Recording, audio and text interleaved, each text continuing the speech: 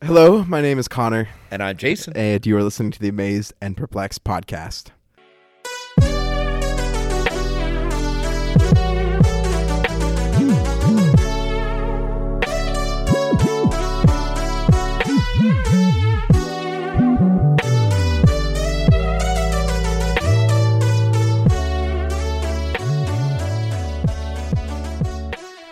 So today we're going to be looking at John chapter 16, and we're talking about this. I don't think it's an introduction to the Holy Spirit in terms of to the apostles, but it's one of the most concrete expressions that Jesus has. And that brought to mind the question for Connor and I, and I'm asking you, the listener, as well, what was your exposure to talk about the Holy Spirit or teaching about the Holy Spirit in your formative years, your growing up years? So for me, I have a very, very different answer to you. The Holy Spirit was not a bad word in my formative experience in the church, but it also wasn't something that was pushed to the forefront. It was kind of one of those things I feel like a lot of people had worked through a lot of toxic perspectives on the Holy Spirit, and so they knew, hey, the Holy Spirit needs to be involved here, but we really don't know what that looks like or how to let that happen. And so I was not like afraid of the Holy Spirit, but I also didn't feel like I was. I felt like when I really came of age in my faith around 18 or 19 years old, it was one of those areas that I kind of very clearly realized, like, oh man, I am like super connected with Jesus. Like I just like everything I read about him in the Bible, just like it connects to my innermost being, and like my need for the Father was so obvious, and so like it became a very clear thing, like, oh, I'm lacking this. And so there were a lot of experiences that I had, and I still feel like I'm still working through a lot of that. I can't think of the proper word, but the lack of training or the lack of education or just the lack of preparation for recognizing the Spirit, for inviting the Spirit, for living with the power of the Spirit. And so I'm still not where I would like to be. I'm still feel like there's a deficit between how much I lean on the Father and how much. So that's the qualification that I have. But I remember I was going to a concert in Little Rock, Arkansas, with my wife Hannah, and it was like the first couple months of our marriage, and I was about 20, 21. And it was a Bethel music concert. And if you know anything about Bethel, there's a lot of bad things about Bethel. There's a lot of good things about Bethel, like every single church. Very charismatic, just completely drenched in that sphere. And I, there was no like being slain in the Spirit. There was no people like being called up to be healed in that moment. But we were going with a friend. And somebody just like at the very end, they were like, "Hey, we were praying backstage for healing. Is anybody like that just feels like they were healed tonight, like through worship?" And my friend, who was like not charismatic at all, he raised his hand, and I remember just being like, so like I believe that can happen, but I was just so outrageously skeptical. I was so like it was so hard for me not to interrogate him on the ride home. It was so hard for me not to be like, so what was hurting? What was healed? Do you still feel it? I wanted to call him up a week later and be like, you know, how are you feeling now? What's happening? I wanted to get like to the nitty gritty details. But I remember for me, that was like a very formative experience, because one, I saw people like fully giving, they're all fully, just letting themselves go in worship to God. And then also I saw somebody that I trust claim that they have been healed by the Spirit. And it took a long time, and still I examined what my motives were in my cynicism. It was one of those things that I dwelled with that for a long time. Why was it so hard for me to believe that the Holy Spirit was in that space and healing? And yeah, just that question is a big one for me. And it's still a really hard thing, because I still, if somebody tells me they were healed, and it's not some sort, if somebody tells me like blatantly that they were healed, not just like hey, I got good scans, which I believe that's miraculous in itself. My first reaction is to be skeptical.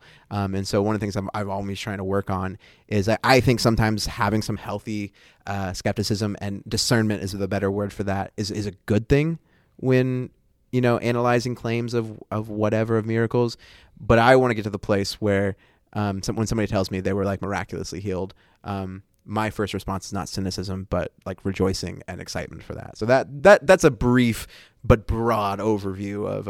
I meant to say the opposite. That's a very broad and not brief overview of a lot of a few separate things of how I view the Holy Spirit. No, I thought that was a really good answer, and I think it is fascinating. There's about 25 years between us, and I wonder if we are kind of like classic representatives of our generational cycle. In my experience in interacting with people, I was raised where the Holy Spirit was really he wasn't discussed.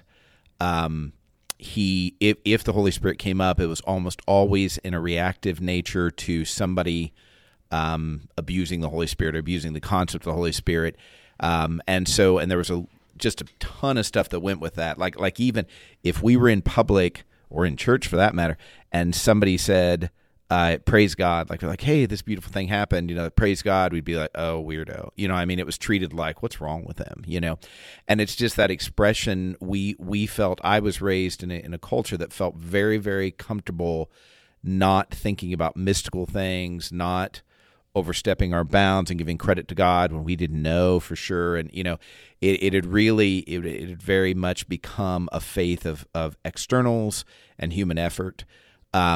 And so I'm not suggesting God wasn't involved. I am suggesting certainly the way I took that on was there's no active involvement of God or God's Spirit in my everyday life. It's about, hey, the Holy Spirit brought me the Word of God. Now I need to obey it. And that's all I've got is you better keep obeying it, which led to basically an environment of guilt and hiding. And so there was real consequence to not believing that God was active in our everyday life. And certainly the way he presents his activity is the Holy Spirit.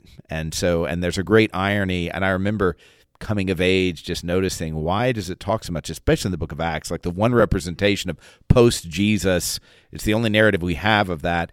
And like the Holy Spirit is so obvious and evident. And then it's killed me in more recent readings. I'm like, it's like every sixth verse has the Holy Spirit reference. And I'm like, how did we do that? So for me, it's been a great awakening. I just criticize them and say, go back to your Bible. Yeah, exactly.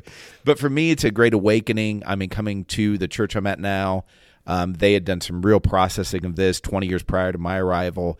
And they talked in a way that was fascinating to me. And it was a middle ground. I basically had, hey, we don't talk about the Spirit at all, or we worship the Spirit, and actually not the Spirit. We worship the gifts of the Spirit in an unhealthy way. That's good. And so I only experienced those two extremes. And so before I came to this church, it was hard for me I felt like it was this binary. You have to choose one or the other. Either the Holy Spirit, basically God is a deist. He set things in motion. He gave you his book. Now you're on your own.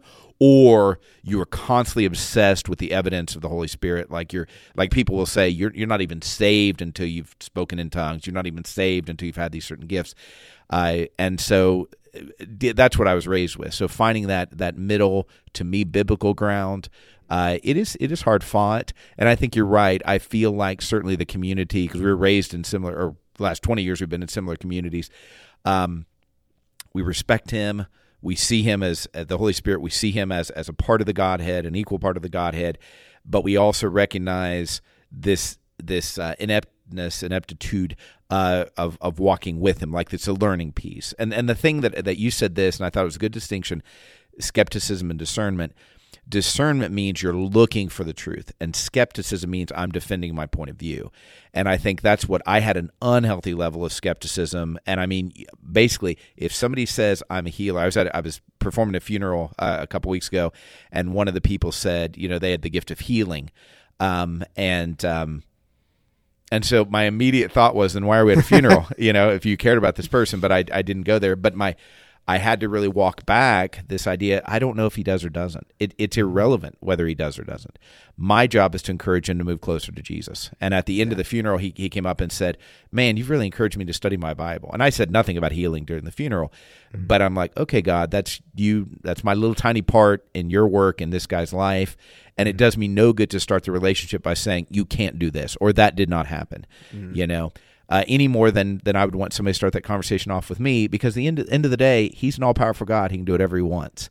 I need to stay in my lane in that regard and say, here's my experience, yes, here's what I believe, but it does no good for me to go tear down somebody else's faith And it certainly doesn't make them think, man, I want to be with this person and have them teach me. So that's where the danger really comes, is when you become unteachable because of your skepticism. So yeah, I think that discernment is the word, number one, the word I see you practice, and number two, the word I want to keep growing into, because I'm the opposite, where I accept everything, and I've had to become, so it's knee-jerk when I reject anything, which it's never good when it's knee-jerk. Just that's a PSA. If it's knee-jerk, it's probably not good. So no, that's really fascinating to me, and it makes me happy that your perspective is so different than mine, and I'm hopeful for the generations to come, that will be that way. Starting in verse 12 of John chapter 16, I have much more to say to you, more than you can now bear. But when he, the Spirit of truth, comes, he will guide you into all the truth. He will not speak on his own. He will speak only what he hears, and he will tell you what is yet to come. He will glorify me, because it is from me that he will receive what he will make known to you. All that belongs to the Father is mine. That is why I said the Spirit will receive from me what he will make known to you. So, Jason, what amazes you about this? The thing that amazes me is the clarity and the confidence Jesus had. If I were in Jesus' shoes, we're back to skepticism, I would be in a panicked prayer mode all the time. God, please help these guys grow up. Please help these guys grow up, And he hasn't even gone to Gethsemane yet, where they fail him there, potentially more than ever. But just based on the track record, I'd be like, they're not ready. They are not ready for this. But he is so at peace with this, and he's just told them, if you have time, go back and read those first 11 verses, but he just told them, like, you're moving into a space, guys, that, man, people are going to think they're doing God's will when you're murdered. When they kill you, they're like, praise God, like they're saying a prayer while they kill you, thinking they're doing God's will. This is terrifying, and Jesus is so confident of the Holy Spirit. Like, he's not second guessing himself. He's not like we constantly are like, can we do God's work? I don't know. Look at all my habitual sin, and look at all the mistakes I've made. And Jesus is like, calm down. He should be the most apprehensive of all, because how is this going to reflect on him, where he spent, solid time? He can't say, well, they had all these other influences. They've been with him functionally day in and day out for a couple years now, at least. And he's about to be betrayed, and he has some sense of that. He's about to be denied. He has a sense of that, and yet he's so confident, like his peace and confidence in the Holy Spirit. And what's interesting here is he describes the Holy Spirit's work exactly like he described his work back in, I think it's John 5, where he's like, I don't do anything unless God tells me. He's saying the same thing. You should have confidence, as much confidence with the Spirit as you have with me. And in another place, he said, functionally, you're going to do more. So you should have even more confidence. And that's the irony, is we want Jesus with us. And he's like, you don't need me with you. Like, even that idea, man, I want to imagine Jesus walking right with me. And I don't want to take away any comfort or blessing that would be. But Jesus is saying, you're missing the point if you wish I was here physically with you. Because my confidence is that the Spirit, he's going to do more than I did. And I think that is shocking to me, especially coming from where I've come from. Man, I think you brought up that story about the funeral that you were at a couple weeks ago. And I think about when you hear somebody like, somebody say, hey, I'm a healer, and you are trying to discern whether that's the truth or not the truth. And you just, okay, you know what? I'm going to trust God. I'm trust the Spirit. I'm trust him, and assume that God is doing something and working through something. And if I have a small part to play in what I say on stage, then, awesome. And I'm going to trust the Spirit. That's all and good. But if you knew, hey, that guy that maybe he reads his Bible all the time, maybe he doesn't have a good idea of what a healer would look like in terms of the gifts of the Holy Spirit. That guy's going to be one of the main leaders in the church come like a few months from now. Suddenly those stakes are a lot larger. Like when you want to say like, okay, I'm going to trust the Spirit when you're not sure, like, okay, like is this person getting the right teaching, or am I saying the right thing? It's relative. It's not easy, but it's a lot easier to be like, it's a lot easier to do that, to trust in the setting that we have, than it is to trust in the setting that Jesus has. That the stakes are so massive, like you said, and it's one of those things. I don't know how I didn't put this together, and maybe this is what amazes me. I don't know how I didn't put this together before. Because the statement has always seemed so outrageous you talked about, that, you know, you will do even greater things. That statement has always seemed outrageous and crazy. And honestly, if I'm being honest, it feels wrong to me. But the disciples are direct evidence that this is the truth. I mean, and they get plenty of things wrong afterwards, but just complete knuckleheads that do not get it. They are in the presence of Jesus all the time. And yet their lives pre-resurrection, post-resurrection, you know, pre the Spirit and, you know, the Holy Spirit coming upon them, I mean, they're direct evidence of the truth that Jesus speaks here. And that is just like, now I'm wondering here, like, I've always focused on the obtuseness of so many of the disciples and not getting it, when what Jesus is trying to point to, he's not trying to point to their lack of ability to be taught. He's trying to point to the fact of what life is like when you don't have the Spirit. And that is such a drastic, more just beautiful picture of what is going on in the lives of the disciples than I guess how I usually think about it. You connecting it to that conversation I had with that guy is so powerful to me and so jarring. Why do I not think that he has the ability to heal? Well, I've never seen it myself. I don't believe he's really connected to Jesus in the way I would think about it. He, by his own admission, he never reads the Bible. He's missing a lot of stuff. Well, that's literally the job description that the apostles, they hadn't seen it themselves, and we certainly hadn't seen it in them. Like, if we're watching the apostles and we don't think ahead, we are there when I will always beat this dead horse, but we are there when they're going to the ascension, and they still believe that he's going to establish a kingdom like David had on earth, not spiritual but physical. They still are struggling to believe in Jesus. You know, it says they doubted. They are days away from blowing it in every conceivable way.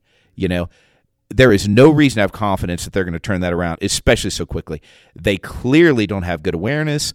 They clearly are missing a lot of stuff. I mean, it is this guy to a T. And if I'm honest, it's me to a T. But I think, well, I'm more farther along because based on my criteria, I'm hitting it. But we don't realize we all have different criteria. But what right do I have to look at the apostles and say, I believe they can do this, and look at this man and say, but not him? I mean, that is complete, utter arrogance, and it's specifically a rebuttal of the fact that God does what God wants to do. That I'm God's handiwork, created in Christ Jesus to do good works, but not this guy, because he doesn't come from the church I came from, or he's saying words in a different way. I was with somebody the other day who is from my heritage, and I had done something, and after it was done, he goes, "Brother, that was anointed." And I immediately thought, this guy is in trouble. This guy's out there. And I'm like, wait a minute. I mean, I respect this guy fully. He used a word I don't use.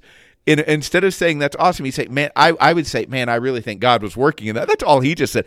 But he used the wrong word, and now all of a sudden I find myself in judgment of him? How dare I? I mean, that is so spitting in the face of God, you know. But it's how I was raised. I mean, it's how good Christians call it. Because it's cowardly not to say, you're not saying something I agree with. Yeah. And I'm like, that is not Jesus' teaching.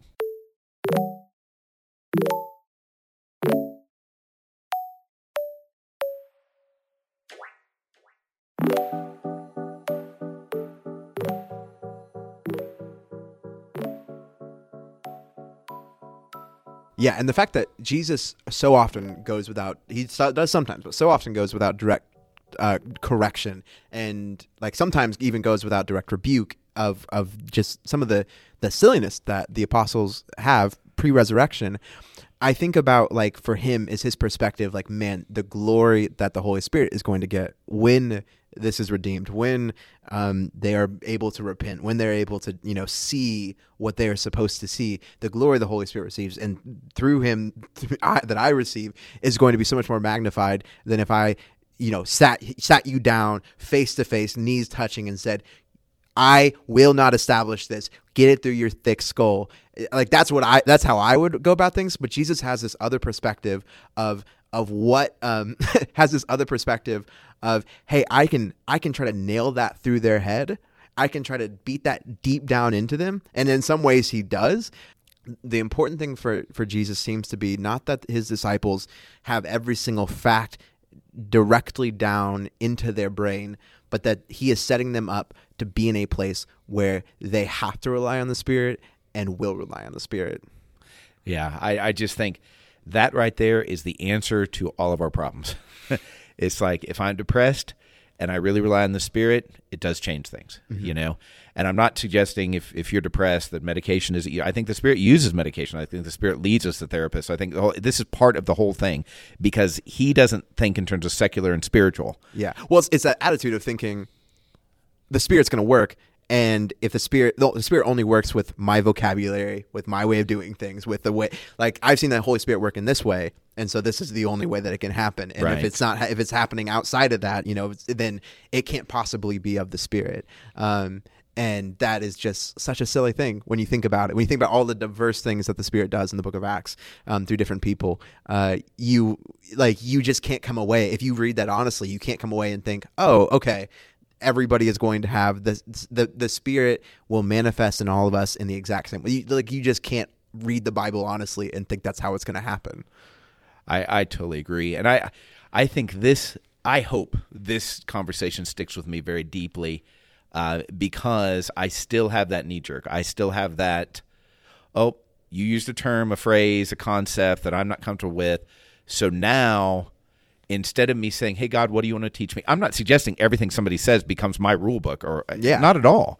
On the contrary, you do need to be discerning at all times. But it's that idea of discernment means you're teachable. And skepticism in its purest sense means you're done. Like, they're going to have to prove it to you, meaning they're going to have to overcome your barriers. Mm-hmm. Well, most of the time they're not going to. I don't know any skeptic that you overcome their barriers based on that conversation. Now, you may plant a seed, and years later it comes up. But that idea of, if I'm a disciple, I'm teachable, I don't have a right to sit in the skeptic's chair. I do need to have discernment, which means, hey, God, I just heard this concept. I'm not comfortable with it. Will you just teach me whatever it is you want to teach me? And it may be he teaches you, hey, what you already know, I'm confirming it. Mm-hmm. But it's that idea of moving to a state of being unteachable. That means you're not growing, and that means you are doing the opposite of what the Holy Spirit and Jesus did, meaning I listen for God and I act on that. I don't say, did we do this yesterday? Have I ever seen this before? Because that right there is limiting the Spirit in the very ways that Jesus says. That's really good. It's treating the Holy Spirit like how we like to treat the Bible. Like you talked about, like how some people, how there's a certain heritage that loves to treat the Bible like a deist would, that God wound up the world and wound up the Bible, and now we just, it's all just really easy and set forward. I feel like a lot of us would look at that idea as like, no, that's not reality, but we treat the Holy Spirit the same way, that the Holy Spirit has done his work in me. Like he resides in me, but he's given me all the right language. I just have to get it right. I have to just say I just have to do, I just have to stop misbehaving, and then it will all work out. There's so many ways that could go, and we could keep having this conversation. But I don't know if I touched on exactly what amazes me. Yeah, so I think what amazes me is right in verse 12, is Jesus says, I have much more to say to you, more than you can now bear. I love the way that Jesus communicates to his disciples is so incredible. The fact that he is not wrapped up in this exact moment. He's wrapped up in the future, in here and now and in the future, and for all time to us here 2,000 years later. But he does not put weight on the disciples. Like, he's not putting weight on the disciples here that he knows that they're not going to get it. He knows that they're not going to be able to bear up under it. And that is just that recognition is so I think it's a really beautiful picture to me, that he understands these people that he's been with. He knows how they work. And it would be so easy to be like, you're not going to get it because you're a bunch of dummies. And, eventually the Holy Spirit will come and sort you all out. But like, there's some compassion here. There's some grace in that when mostly me, and sometimes you like to make fun of the disciples for not getting it or not understanding it. There just seems to be some compassion in their limited ability to fully receive what Jesus is giving them. Yeah, I think that's good. That human factor, sitting there in that circle as he's talking to them, that is hard to imagine. Mm-hmm. My sense is they're either on the way to Gethsemane here, or they're at Gethsemane. I know they've left already. He washed their feet, and now they're moving through this last evening with him in this way. And so I'm not sure how that context is. And it actually makes me feel a little bit better if it's all dark and they can't see his face or he can't see theirs.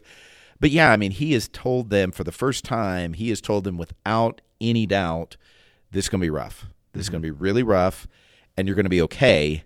And there is a real beautiful message in not sugarcoating it and not saying, hey, it's not that bad, or you know what I mean? Don't worry about this. This is going to be harder than you can imagine. I mean, it's funny because I wonder if in their minds, which is more scary, the thought of being killed and people singing, Alleluia while they're doing it, or the thought of being put out of the synagogue, because that was their life flow. Yeah. That is horrifying. I mean, just imagine if you're like, hey, you can no longer visit your favorite place, the place that you love the most. With the assumption that, like, hey, we will be the synagogue. Like, we're like, this is where it's all heading, is that, like, this place that I love, like, we're going to be leading it. We're going to be the ones in charge. And to go from that to, no, you don't get to be here. Yeah, that is. And so I do think there's kindness. And of course, it's more than this. If you stretch it back out and you start in chapter 14 and go through chapter 17, Jesus has a lot of compassion because he just said, hey, I'm preparing a place for you and this kind of thing. And he's like, so the future's going to be good. You're going to be okay. And then now I'm saying in the moment, so it is true reassurance.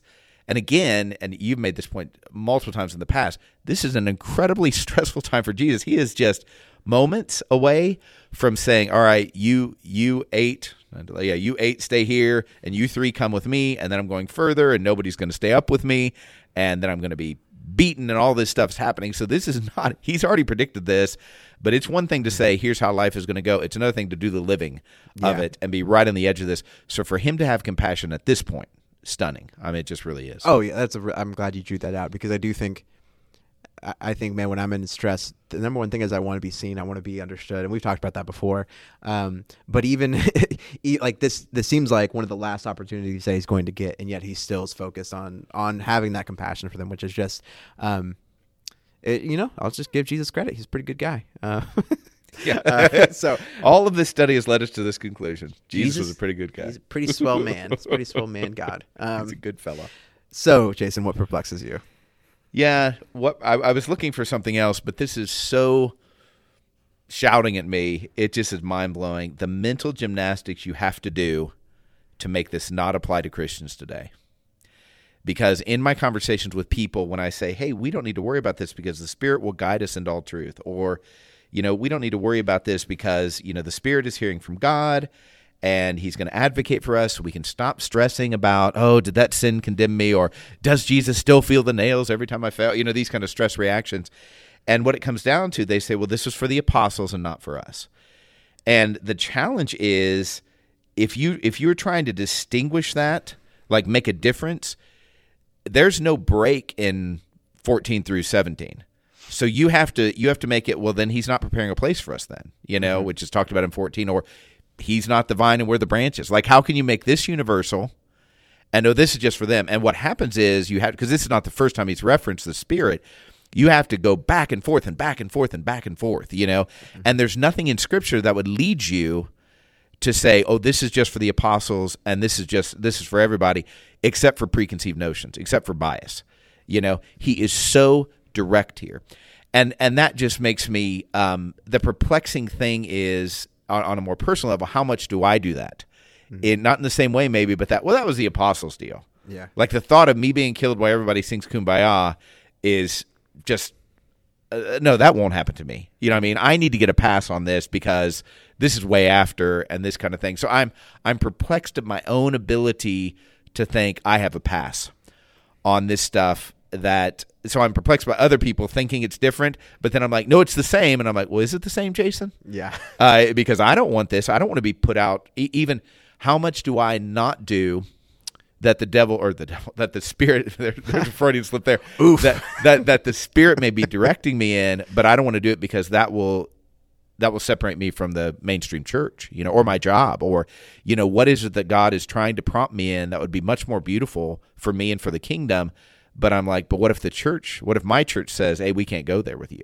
And I have taken comfort in a lot of my convictions my particular church does, if not agree with, they're open to learning and taking in, and we can absorb it slowly. And I feel that's of God to absorb things slowly.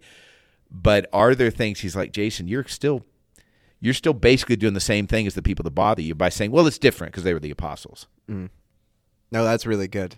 That gives me a lot to think about.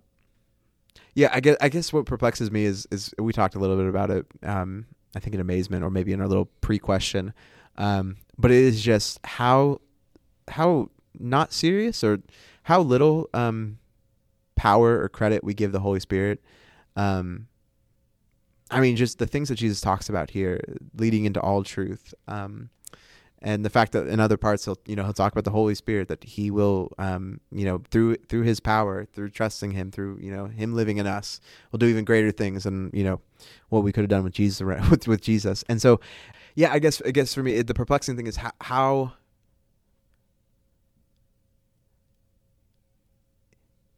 come this isn't more exciting. Like, how come this is more of a challenge for me and not good news? How come this is something that like as opposed to like something I'm like, this is really awesome and I can't, like, what an amazing new thing to accept into my life. Here's a dumb analogy that isn't a good analogy. But if you came to me and were like, hey, Connor, I've got this new diet. It's a special kind of pizza that makes you lose weight. And I have proof it's here and you look fantastic and you have a 6-pack. And I was like, Connor, I swear I eat pizza. It's amazing. Have this. It's cheap and great. Like, that's not a challenge to adapt. That's like good news. But if you're like, hey, Connor, here's a way to lose weight. You have to work out. You can't eat too many calories. You can't have too much sugar. Like, okay, yeah, like that's a good thing to do, but that's a challenge. That's really hard. And yeah, I feel like that's how I view the Holy Spirit so much. I feel like I view the Holy Spirit like, yeah, there's a lot of good things that come along with the Holy Spirit, with trusting him and living with him. And, but man, okay, I've got to do this and I've got to do that, as opposed to that excitement of like, okay, yeah, maybe I have to sacrifice some things. I have to sacrifice my will and what I want but I have to sacrifice what I want and my will. And yet I do feel like how I want to feel more is that excited, like the accepting. I want to have more of an experience. I want to have more of a experience of excitedness for this, as opposed to how do I work to it. And so, yeah, just how that's developed in me, and why it is the way it is. I have guesses. I have thoughts on why that is. But man, I just want to get to a place where this is good news to accept, as opposed to a challenge to overcome. Yeah, that is so convicting. Fear for me. I mean, because it's like, yeah, look at the apostles, and I'm like, I don't want to live those lives. Plus, they're not married; they don't have kids. I mean, well, maybe Peter was. Who knows? But actually, he was, because Paul said, "Can I take a wife like the apostles?" I guess so. There we go. But we don't. It's not chronicled. Maybe that's why the apostles initially stayed in Jerusalem while everybody else was scattered, is they had families to deal with, and that's why they weren't serving on tables, because they were studying and praying and leading their families. Yeah, that is really frightening, because a lot of times, well, think about it. I don't know how many missionary couples you knew before they were missionary couples or missionary families, but so many of them are like, yeah, we didn't necessarily want to do this, but we just felt this urging by the Holy Spirit, and he brought everything together. And see, I can say that in my life, where I'm thinking, man, the Holy Spirit did these things. I would not be here other than the Holy Spirit provoking me and not letting me rest on some things, where it would have been much easier to do it my way. And I thought, okay, I'm going to do it because I think I should, I think he's leading me in that way. But you don't hear a lot of people talking that way. I went to the grocery store today because the Holy Spirit led me to, and of course then we're like, charismatic, weirdo, that's just me, and then I have to walk it back. They're not weird. They may not even be charismatic. That may be the Holy Spirit, but it is that feel of, usually when people say it, it's because, and that's how I left my whole career and my financial security and became a missionary to Bangladesh. And it is that fear. And I need to be clear. I don't doubt it. I'm not doubting the Holy Spirit led them to Bangladesh or wherever. But I think it does minimize the Holy Spirit leading people to their neighbor across the street, or putting them in a place at a certain time, And so when I think about I'm really going to walk with the Spirit, there's this strike of fear. And the way how you said it was perfect. This is work. If I'm going to really trust the Spirit, I'm going to end up potentially on a cross, maybe upside down. If I'm really going to trust the Spirit, I'm going to end up being super uncomfortable all the time, because we're told these stories again and again of people choosing to trust God when their life was a disaster area that was the result of them thinking he was leading them. And I believe they were leading, but still, that produces a lot of conflicted thinking in me when I think, hey, I want to be free to walk with the Spirit. So that is a real growth point, to think, okay, I want to get to a place where when I hear this, it is like resounding good news. Or when I think, hey, the Holy Spirit's leading me today, whew. Yeah, well, I think about what it would be like for the disciples to hear this, hear what this is going to be like beforehand, and like, man, that's just like that seems like a lot. We have you, Jesus, like you kind of taking care of things. You're going to like make everything, good and right, and we're going to be, super successful in this new thing that you're doing. And I think before it would have been like, I don't know, what does that even look like? What is this? That's just weird. There's a whole other element. Jesus, like, can we just kind of keep it the way it is? But then afterwards, when they're, in the upper room and they don't know what they're going to do, like how much more relieving that is, and how much more of an accepting that is, as opposed to a challenge. And so I think that speaks a lot to, one, are we in a situation where to thrive, to survive, to live, we are putting ourselves in a situation where we have to have the Spirit. And two, when we find ourselves in that situation to truly live, are we turning to the Spirit? Are we turning to Him? And I think that's just one of those really hard realities of this is how it works with God, generally speaking, for most of us, is when things have gone off the rails and there's no other possible way, we're going to rely on God to get us back to, some semblance of how we think life should be. And then He takes us on a crazy cool path and we're really happy about where we end up. But then when we feel like we can get it back under control and start driving again, I just use, I think, a train and a car metaphor in a run-on sentence, which is pretty cool. But when we get to that point, then we're like, okay, now I can take back the wheel, or I can take back the conductor hat. No, I think there is something to be said here of where we find ourselves in life. Where we find ourselves in life is going to determine a lot of how we view what the Spirit wants to do in our lives. And I think the beautiful thing is that Jesus understands that, and that God understands that, and that for me is a good place to leave my spirit, because like I can feel very down, like, man, I want this to be I want this to be more of an excited acceptance. I want to fully always rely on it, but it just feels like this big weight, and all these things come against me, and I feel the shame and guilt, and I feel like Jesus would just look at me and be like, hey, I understand. I know where you're at. I know what has led you to this point. I know where you need to be. And that's with the Spirit. And so, yeah, there's a whole other sort of thing. There's a whole other line of things that we could go and talk about for a long time, and I'm sure we will at some point. And so this was not an exhaustive conversation on the Holy Spirit, because you can't do that in 40 minutes. But I think it was good for us, because it's something that we haven't got a chance to really dive into. And now that we had this conversation, I'm like, man, why didn't we have more? Why haven't we done this more? Right. But anyways, we appreciate you listening. We'd love to hear how the Spirit's working in your life. Maybe how the Spirit has revealed some things. Maybe this podcast, maybe the Holy Spirit working in Jason and I has done something for you. And if that's the case, man, we'd love to hear about that. Grace, peace, and love.